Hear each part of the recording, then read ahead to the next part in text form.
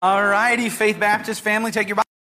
Chapter 2 is where we're going to start. We actually saw these verses this morning. I want to lean a little heavier into them. Just a great passage that paints a picture of Jesus' persistence and patience in people's lives, but also his wisdom in navigating the current understanding of his audience. As Christ is preaching, we saw this verse. We saw it in John chapter 2, verse 23 and 24. So if you'll go there, we saw Christ dealing with the folks in Jerusalem, and he is preaching the gospel, and he is declaring himself to be Messiah, and he drives people out with the whip in chapter number 2. A lot of that we talked about this morning. But then in chapter number 2, verse 23 and 24, we see why Jesus would just up and leave a situation. Now, I don't know if you, when you read the Bible, I oftentimes come to that kind of confusing moment where Christ does something miraculous and in the face of people, and it's big and it makes waves, and you'd think Jesus would just like hold his ground, but instead, he departs into the wilderness for 40 days after his baptism, and the Holy Spirit comes down and the Father speaks. And we wonder maybe why that is. I think I talked about that recently on a service. I think it may have been last week. I want to show you the verse that actually asserts why he does that. And there's a reason for it. I'm not just showing you a verse we saw again this morning. There's a reason for it. I want to point something out I didn't have time to lean into this morning. Look at John chapter 2, verse 23. It says, "Now when he was in Jerusalem at the Passover, in the feast day, many believed in his name when they saw the miracles which he did. But Jesus did not commit," and that means to entrust himself, "unto them because he knew all men." Here you have omniscient Jesus knowing what's inside of the hearts of men. We won't develop that. We did develop that part this morning. Verse number 25, Jesus needed not that any should testify of man, for he knew what was in man. No one had to tell Jesus what was going on inside of the hearts of these people. He formed mankind. He made man perfect and watched them fall, and is now in this moment present to redeem mankind back to himself. But what you find, and here's the point I want to make, Jesus is going to leave Jerusalem, and he won't come back till John chapter number 7, but he will come back. And that's the point I want to point out, that Jesus is leaving someone behind, as it were, but he isn't finished doing a work in them yet. And then we move into chapter number 3. And like I said, we find Nicodemus there. And Jesus is going to lean into this and give probably the clearest gospel presentation in any of the chapters of the Gospels, just kind of a succinct chapter. Like I mentioned this morning, if I could read one chapter on line or on national television, it'd be John chapter number 3.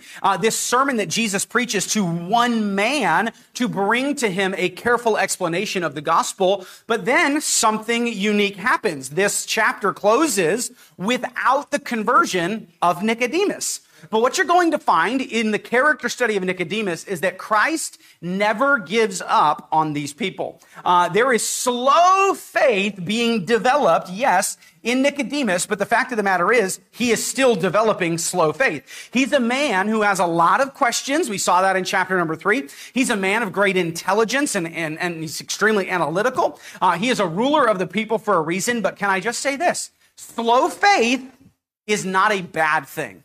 Slow faith can be, yes, it's a dangerous thing to a certain degree, right? We want them to get saved now. We don't know about tomorrow. No man is promised another day. And so, yes, slow faith can be dangerous. But what is beautiful is you get the example, both in Nicodemus and also in Peter specifically, how Christ dealt with people who didn't get saved right away. And so I would assume I know there are people who got saved this morning, and I rejoice with that. But perhaps your guests either didn't come. I had 2 guests who were like, man, we want to be there. We'll be there next week. And so I'm leaning into that. My neighbors next week. We're going to spend some time on Tuesday night. We're going to have them over to the house, and then hopefully they'll come with us next Sunday. But I want to encourage you, what happens if someone isn't all the way ready to receive Christ? Well, let me say this.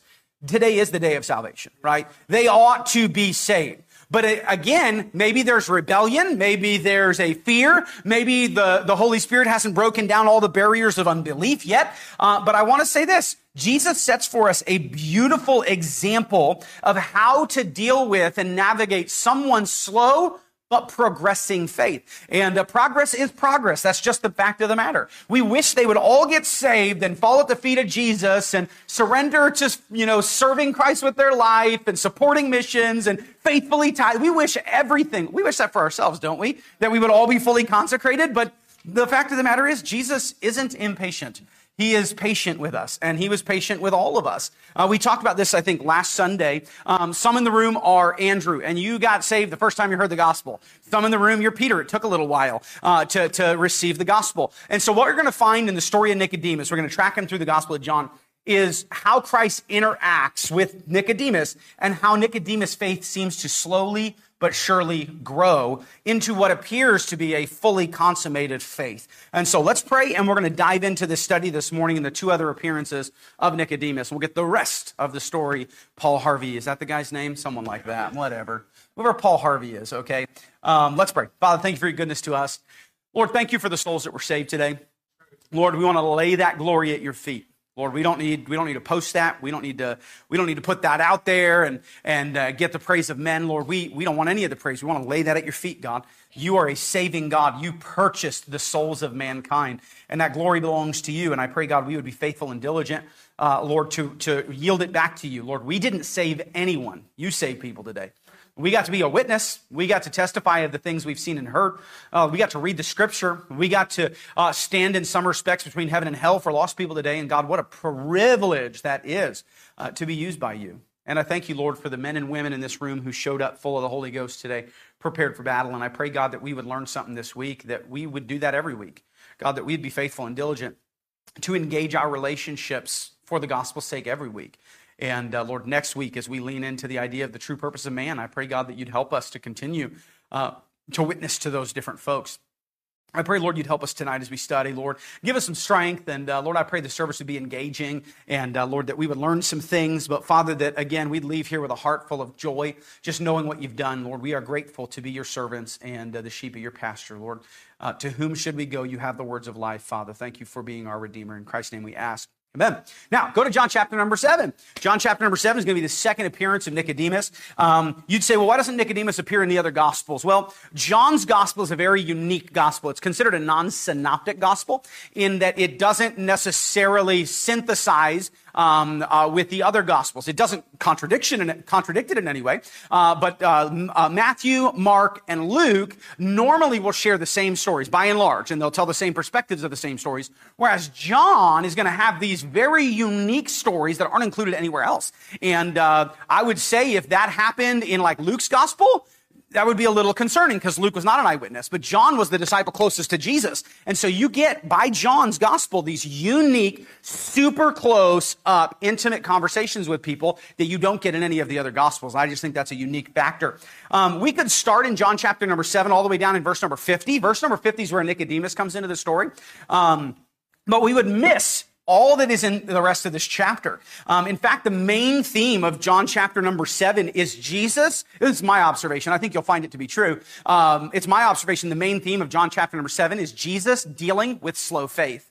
You're going to find a bunch of different characters in John chapter number 7 who are reluctant to believe in Christ. You'll find, once you realize who these people are, you'll find that eventually, if you know the New Testament, many, if not most, or all of these people do end up believing in Christ. But at the moment John chapter number 7 is written, they do not believe in Christ. And so you're going to see how Christ is careful in dealing with those that maybe are in our life and how we could deal with those in our life who have a slow but progressing faith. What should we do? Christ is going to give us some example here in John chapter 7. So we're going to start back in verse 1, and we will read. We'll have a good time with it. We read like 35 verses this morning, and God used that. So I'm leaning heavy on the scripture this morning and this evening as well. John chapter number 7. Let's lean in and see how Jesus deals with slow faith.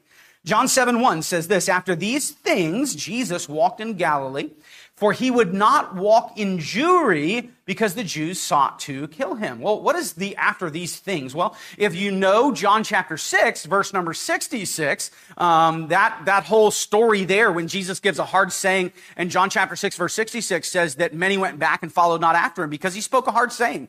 He talks to the people and really separates the followers of Jesus from the people who followed Jesus for stuff. They followed Jesus for another meal or another miracle. And Jesus speaks bluntly with this crowd of people following him, and he really culls the herd and says, hey, listen, if you're not going to, eat my body and drink my blood, if you're not a real disciple of me, then you're not meet to follow me. And at that moment, man, there's a massive split between the fans of Jesus and the followers of Jesus. And it says that after these things, Jesus walked no more amongst the Jews. He could not be among them because he knew if he stayed there, they were going to kill him. And but what's unique is that you don't find Jesus abandoning the masses.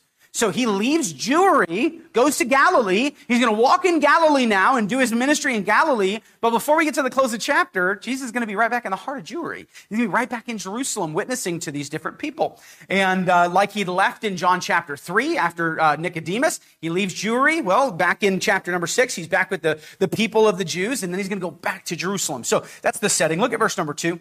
Now, the Jews' Feast of Tabernacles was at hand. Now, the Feast of Tabernacles is unique. It's more of a celebratory feast, and it's a time where the Jews go outside. This is like camping back in the Bible days. They build themselves booths and little houses outside. They live outside for 7 days, but it's a celebration of the goodness of God that we actually have houses. But remember when we didn't used to have houses, we lived outside, and it's a big remembrance feast of the wilderness wanderings. So look at verse number 3. His brethren, pay attention, his brethren. These are his actual half-brothers, okay? So that'd be James, that'd be Jude, that'd be a handful of other guys. Was his brethren therefore said unto him, depart hence and go into Judea, that thy disciples also may see the works that thou doest. Now, if you know anything about the brothers of Jesus, that sounds like, hey, you should go. Your disciples are going to believe you. But let's peek ahead at verse number 5. You got to know this to know what tone of voice they're in. Verse 5 says, for neither did his brethren believe in him.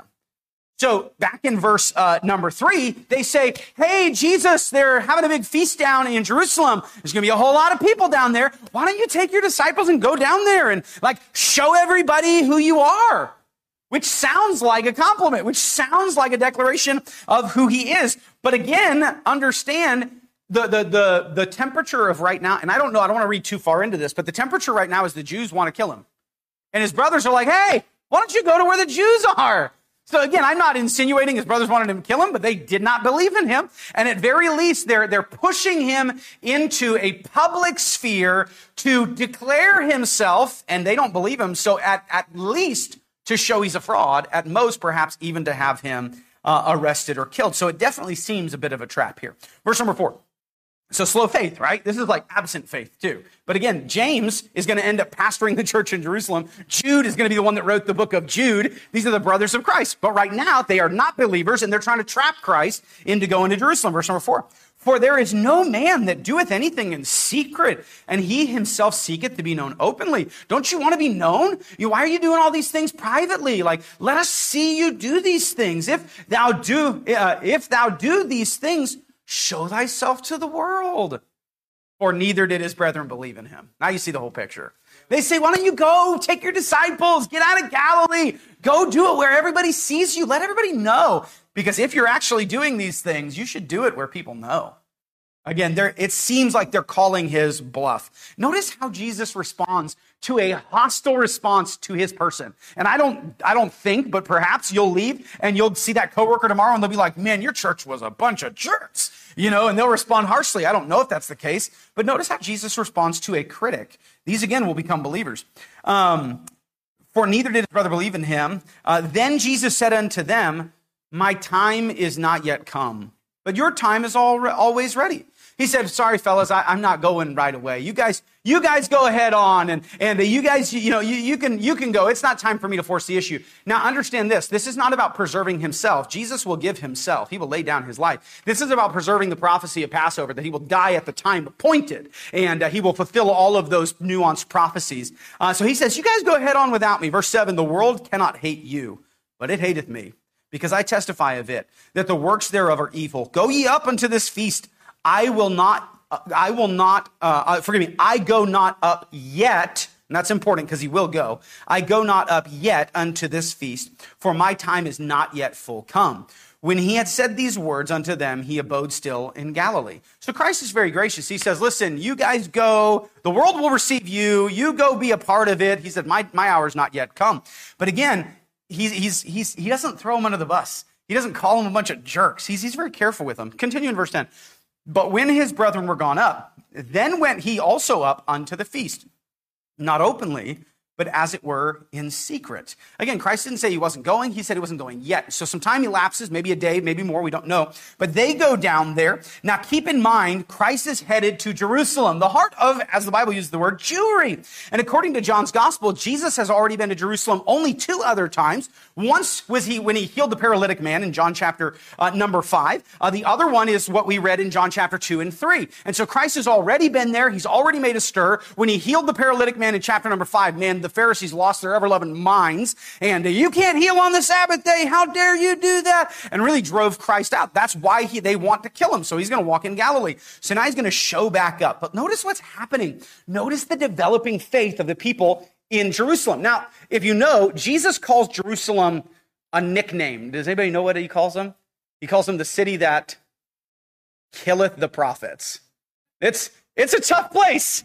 And Jesus has not given up on them. And that's so unique to me. If I was Jesus, I'd be hanging out in Galilee where there's fruit to be had, right? Going to Capernaum, going over here, going over there. But he doesn't give up on this city. Notice verse 11. Then the Jews sought him at the feast and said, where is he? So they heard about him. They saw him. They remember him healing the paralytic man. They remember the driving out of the temple in chapter number 2. They were probably don't know about Nicodemus just yet, but verse number 12, let's keep reading. And there was much murmuring among the people concerning him, for some said, he is a good man. Others said, nay, but he deceiveth the people. Notice there is a continual working day by day in the hearts of the people of this city. Verse number 13, howbeit no man spake openly of him for fear of the Jews. So the religious system is already upset. He's driven people out of the temple. Those money changers, no doubt, they were benefiting the Pharisees. He's had his conversation with Nicodemus. He healed on the Sabbath. He had confrontation with the Pharisees at that time. And now he's going to show back up in this city. But nobody in the city wants to talk about it openly because the Pharisees. Let's look. Let's travel through our text a little bit. We'll read a couple verses together. Verse 14. Now about the midst of the feast, Jesus went up unto the temple and taught. And the Jews marveled, saying, how knoweth this man letters, having never learned? Jesus answered them. They can't figure him out. I love it. And he's so careful with them. Jesus answered them and said, my doctrine is not mine, but his that sent me. If any man will do his will, he shall know of the doctrine, whether it be of God or whether I speak of myself. He that speaketh of himself seeketh his own glory, but he that seeketh his glory that sent him, the same is true, and no unrighteousness is in him. Did not Moses give you the law, and yet none of you keepeth the law? Why go ye about to kill me? So what's interesting is that Jesus just straight out calls them out. Y'all are trying to kill me, which sounds like a paranoid man, except for the fact that he knows.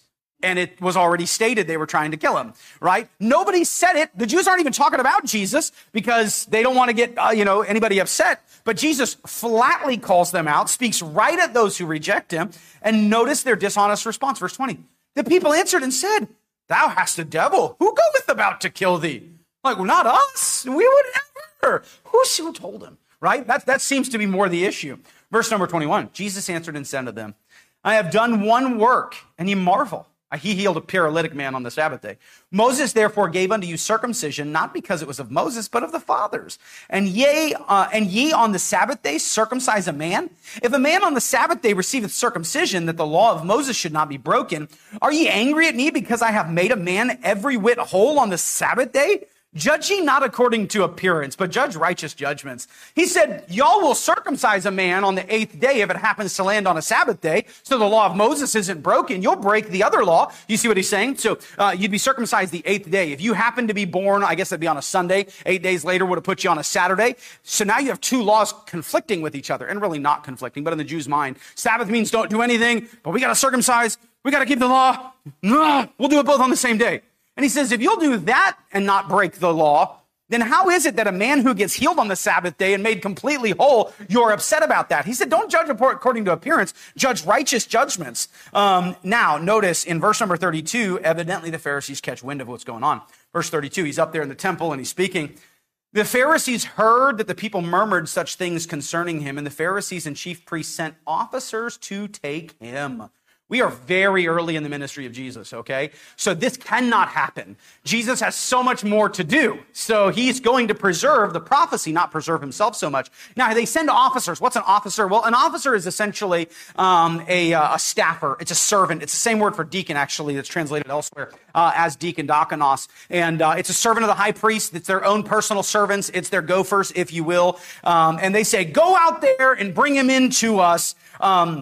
The reason they don't go get him themselves is because the last time they encountered Jesus, they got told what. And so they're like, you, staffer, go get that guy and bring him in here. And meanwhile, Christ keeps teaching in the feast. Let's read it, okay? Verse 33.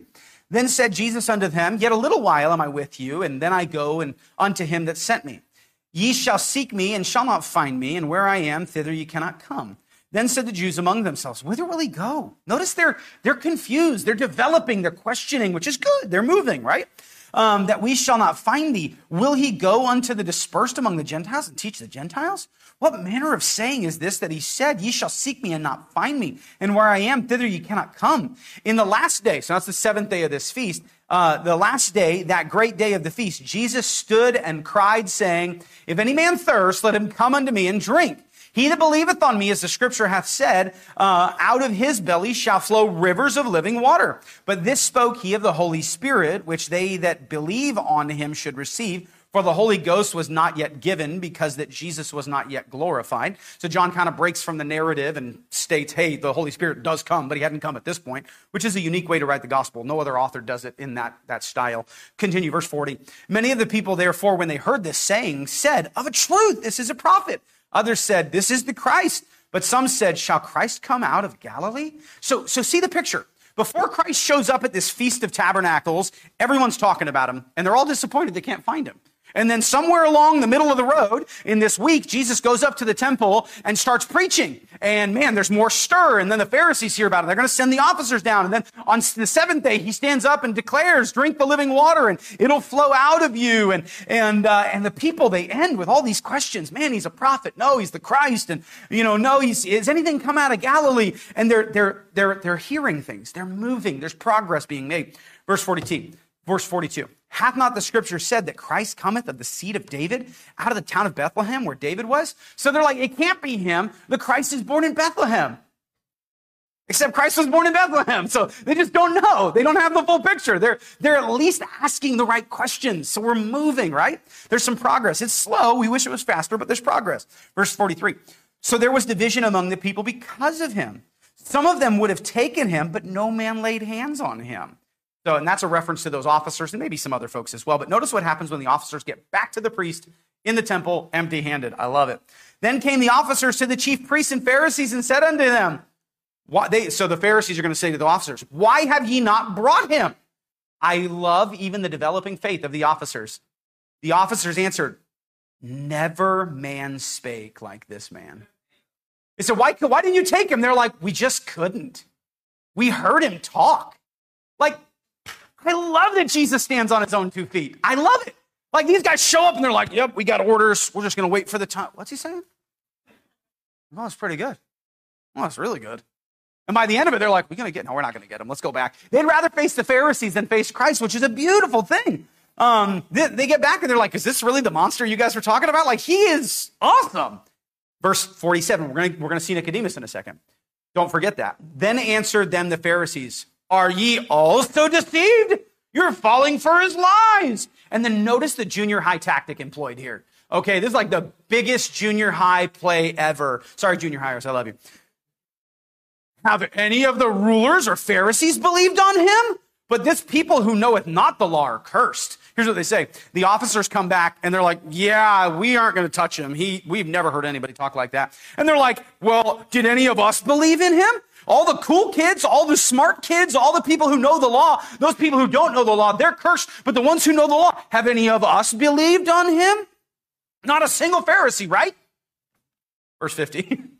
Nicodemus saith unto them, he that came to Jesus by night, being one of them, doth our law judge any man before it hear him and know what he doeth? So Nicodemus speaks up and asserts the very law these men are employed to protect and defend and to state and to teach. And he says, hey guys, again, I don't think it's coincidental. None of the Pharisees have believed on him. Hey guys, do we really judge a man before we hear him? Are we really going to arrest a man before we ever hear what he truly speaks? And for the first time, we see Nicodemus. Again, the first time we see Nicodemus is at night, but this time, now as his colleagues are trying to capture and ensnare Jesus, Nicodemus speaks up in defense of the law. Did you see the difference there, right? There's progress, but it's my observation we're not there yet. He doesn't say, hey, guys, I talked to Jesus. He is not a monster. He is a Messiah. He is the Son of God. He told me himself. He's come to seek and to save that which is lost. For God so loved the world that he gave his only begotten Son, that whosoever believeth in him should not perish but have everlasting life. He told me these things. We met while he was here a few times ago. But Nicodemus doesn't say any of that. And I'm not trying to add into Scripture. What Nicodemus does stand up for is the law. Notice how they respond to him. They answered and said unto him, they're going to ask him a point-blank question, and I want you to see if Nicodemus answers it. Art thou also of Galilee? Which is a derogative term for the followers of Jesus. Oh, you're from Galilee. So he says, art thou also of Galilee? Search and look, for out of Galilee ariseth no prophet. So he says, listen, nowhere in the Bible, nowhere in the law does it say a prophet's coming out of Galilee. Are you a follower of this Galilean? Here's the answer, verse 53. And every man went unto his own house. So it doesn't seem like Nicodemus gives an answer. It doesn't seem like Nicodemus puts his neck out there. Now, in the first time we meet him, John chapter 3, Nicodemus is at night. Now, Nicodemus, being one of them, stands up for the law. When cornered, the Bible just answers and says, everyone went home. Okay? It's not ideal in any way, but we are seeing progress. Would you agree? We're seeing at night, alone from everybody. Now, in the confrontation of the entire Sanhedrin, Nicodemus speaks up and says, whoa, whoa, whoa, whoa, whoa. We're not allowed to do that. Are you a follower of Jesus? And all we know is that everybody goes home. And that's not ideal in any way, but the faith of Nicodemus isn't just seen yet, but we are moving in the right direction. For that, we're going to have to go to John chapter number 19. John chapter number 19, if you would, please. This will be our last place that we turn to. Y'all are listening so well. It's a great story. It's a great character study of Nicodemus. It adds so much color and character to John chapter number 3. John chapter 19, verse 38. Christ has already died. And understand, and I would assume many of you know, though not all of you might, when Christ dies, all of the disciples flee. Only John stays at the cross. Every disciple has fled. Judas has hung himself. Peter is gone. Thaddeus is gone. All of the men are gone. John alone stays with Christ's mother. And after his body is dead, no disciple goes back to take it down. It's the Sabbath day. But there are two men who do, and those two men are both in the exact same boat. Look at it if you would. John chapter 19, verse 38. And after Joseph of Arimathea, being a disciple of Jesus, but secretly for fear of the Jews, so he is also a member of the Sanhedrin, and you can look that up in Luke chapter 23. It talks about him being a member, a counselor, and a member of that group. And again, so you know, and I assume most of you do, but let me help. The Sanhedrin is the ruling body of the Jews. So you have the Pharisees and the Sadducees, and the rulers of those groups come together and form the governing body of Israel, the religious leaders. And so it's like the leaders of leaders, the teachers of teachers. And both of these men, Nicodemus and Joseph of Arimathea, are both leaders of leaders. They're in the Sanhedrin. So after this, Joseph of Arimathea, being a disciple of Jesus, but secretly for fear of the Jews, besought Pilate that he may take away the body of Jesus, and Pilate gave him leave. He came therefore and took the body of Jesus, and there came also Nicodemus, which at the first came to Jesus by night, and brought a mixture of myrrh and aloes, about 100-pound weight. Now, just so you know, in modern day terms, that's nearly $10,000 worth of spices. I would never, I don't think you could go to the mall and buy $10,000 worth of myrrh. That would be a lot, but that's what Nicodemus brings to bury the body of Jesus. Now, I remember this too. This is the night of Passover, and the priest could not touch a dead body. They've got responsibilities. They got to go into the temple the next day and make sacrifice and so forth. The priest cannot touch a dead body, or they are unclean and unable to participate in the temple work revolving around Passover. But here is probably the most beautiful display in all the crucifixion story. The only people identifying with Christ right now in this moment. The only people willing to take down the body of Jesus.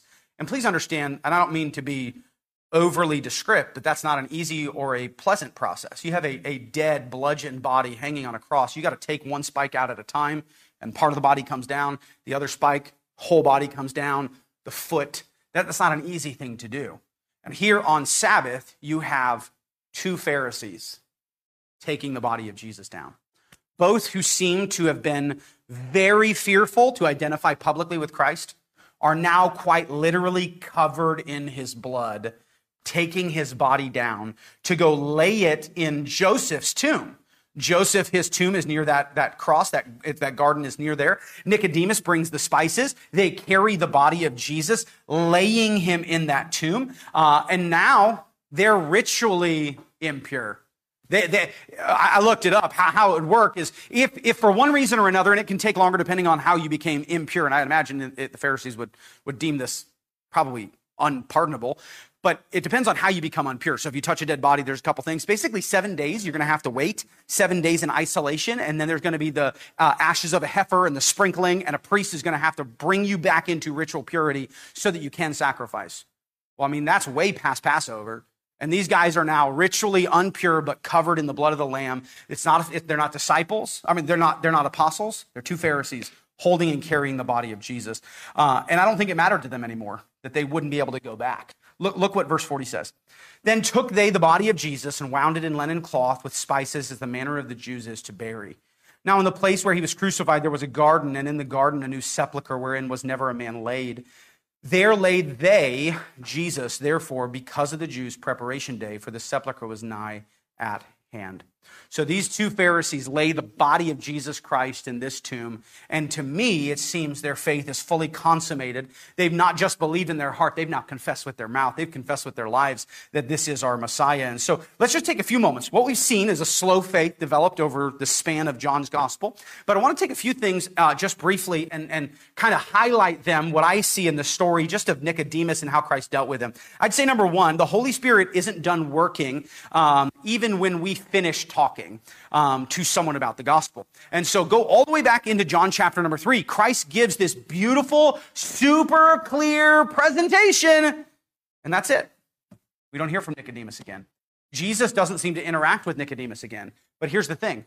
The word of God does not return void. The word of God has been sown into that man's heart. He has seen into the eyes of Jesus. He has heard the message of the gospel. And he is not I don't think he's a regenerate man at that point, but he is a man that is changing and wrestling, almost like the Apostle Paul. It is not easy for thee to kick against the pricks. There is something inside of him that got stuck into him. It's almost like walking through a briar patch, right? You get those like stickies in your socks and things. You just can't get away from it. It's pricking you all of the time. And my hope and my prayer for those who came today and did not get saved, and man, we were hopeful and we were prayerful, and some did, but some might not have. Can I just give you this to rest with? The word keeps working after we're done talking. We're going to let Jesus do that work in their heart. We're going to pray for them this week. And honestly, I'm employing you to do that. I'm imploring you to do that. Go to the Lord on behalf of your friends and family, the ones who maybe watched online or came for the service and did not trust Christ. The words of God are powerful. They're sharp. They pierce, dividing asunder of soul and spirit. They cut deep. It's a double-edged sword. Let the word keep working. Don't get discouraged. Don't throw in the towel. I was talking to my neighbor just yesterday about it. And I said, hey, man, I'd love for you to come. And we've talked before and so forth. And they said, I'd love for you to come. I said, but I understand if you don't. I said, I'm still going to be your friend, but I'm also probably going to invite you to the next one if you can't make it to this one. He said, no, man, invite me. And I've invited him to every single thing, and he hasn't come. That's a different neighbor than I was talking about this morning. But I'm praying. And I'm not done, and I'm going to keep working. And I told you, he was the neighbor who called me a couple weeks ago and said, man, I need you to pray for me. And man, God's doing something. God's doing something. I hope it brings about the salvation of his family. And we're just going to have to trust the word to do its work. Number two, what I learned about slow progressing faith is that Jesus sets the example of persistence. Christ seems, again, in all these stories, to re-interact with these people. Now, directly with Nicodemus, it doesn't seem to happen again. But he shows up in the city again. And man, it's back in Nicodemus' face. And now it's at his workplace. And he had met him in a private space, maybe on a rooftop or maybe in a room. And now it's at his workplace. And I love that when the Lord is pursuing someone, they can't escape it. They're going to hear about God at church, and then they're going to, oh man, I'm glad that's done. And then someone's going to call and bring it up, or some circumstance is going to happen because God is doing a work in them as they are going away from the sermon. But he gives us an example of persistence. Jesus going after Peter, showing up just so happens on the same seashore, Sally with shells and things. Christ actually, you think about the Decapolis where the maniac was. Christ shows back up to the Decapolis again. Christ comes back to Peter after Peter fails. Christ goes after Paul and after Paul and after Paul. And he said, again, it's hard for you to kick against those pricks. Nicodemus can't escape Jesus. It's like everywhere he turns, he keeps popping up, right? And just trust that God's going to try to do that work in their heart. We got to keep praying and be a part of that popping up process. Some of you have been praying for relatives or moms or dads. Just keep being a part of that popping up process. Don't just wash your hands of it. Keep going after them and see what the Lord will do. I'd say number 3, and we're almost done, is Christ set an example of being undeterred. What I love is that Christ already knows the heart of Joseph. Joseph is embarrassed. He's ashamed to publicly identify for fear of the Jews. You remember that? Christ is still gracious to him. He's still working on him. He knows that Nicodemus has questions and is trying to sort this thing out and is too analytical for his own good. His analysis is overruling his faith, and yet Christ still pursues him. Christ knows the pride of Saul of Tarsus, and yet he still pursues him. Christ knows the unbelief of Thomas or the rejection of his own brothers. Don't forget those guys. I love that story. I love it. I don't know what to fully make of it. It seems like they're pushing him into a trap. They're certainly trying to get him out on stage. It'd almost be like, oh, you can sing really well. Well, hey, go take the mic. Like, karaoke hour's open. Get up there. Do it. Like, brothers expecting him to fall on his face. It's at very least that. And yet Jesus so patiently continues with those men, shows back up after the crucifixion and resurrection. He's working in their hearts. It's not done yet. He's still doing work. And so don't be turned off by being told no. Don't be turned off by the fact that they might not have gotten saved today. That's okay. We're just going to keep going. Number 4, and lastly, remember, Jesus makes all things beautiful in his time. It's our job to sow seed, to bid them to come, to keep after them, to keep going and talking to them, to keep living out the love and message of Jesus, to having a conversation, engaging those relationships, praying over them, loving on them, speaking the truth. But the fact of the matter is, like I've said, and I love it, Jesus will stand on his own 2 feet. He'll work in their hearts. Now, again, you can't take the Calvinist way that says, well, if the Lord wants to save the untold millions, he'll do it himself. Yeah, the Lord wants to save the untold millions, so he told us to go and be a part of that. You keep doing your part, and Jesus will do his. And I am more convinced of that than ever. And again, this morning, for me at least, from how I was trained, it's a little unorthodox to just say, hey, you pray right there. I'm not even going to lead you through a sinner's prayer. You pray right there. That's a little unorthodox and a little scary for me, but I've got to trust that the word's going to do its work. The Holy Spirit's going to do his work in their heart. And if they need help, hey, raise your hand. We had some folks who did that. Great. But the fact of the matter is, Jesus can stand on his own 2 feet. I just got to do my job, and you got to do your job. And that is so alleviating to me, that it is not my job to force someone to be saved. It's also not my job to save anybody. I can't go out and get anybody saved. I can go out and show someone how to be saved. The Holy Spirit's the one who does all the saving. And Jesus is the one who made the purchase, and the Holy Spirit is the one who does the drawing. The Father's the one who gave the gift, and they're the ones who save, not us. Man, what a privilege to simply be a small part of this process. But this process sometimes is a process. I don't mean you get progressively saved, like you're part saved now and you're part saved later. I'm saying if you're Nicodemus and you got more questions than you have answers and you're too analytical, then yeah, it's going to take some time. But God is still doing a work progressively in them to a place where Nicodemus says, you know what? I don't care anymore. I'm identifying with him. And so hold faith. Keep doing the job. Keep doing what God has called you to do. And we'll just let Jesus sort out the rest of it as we work on our loved ones and our neighbors. So maybe someone didn't come this week. Go after him this next week. The beautiful thing about the sermon series is going to keep building. It's going to continuously be about the gospel. The gospel writes our identity for us, and that's what next week is going to be about. So we'll pray and we'll be dismissed tonight.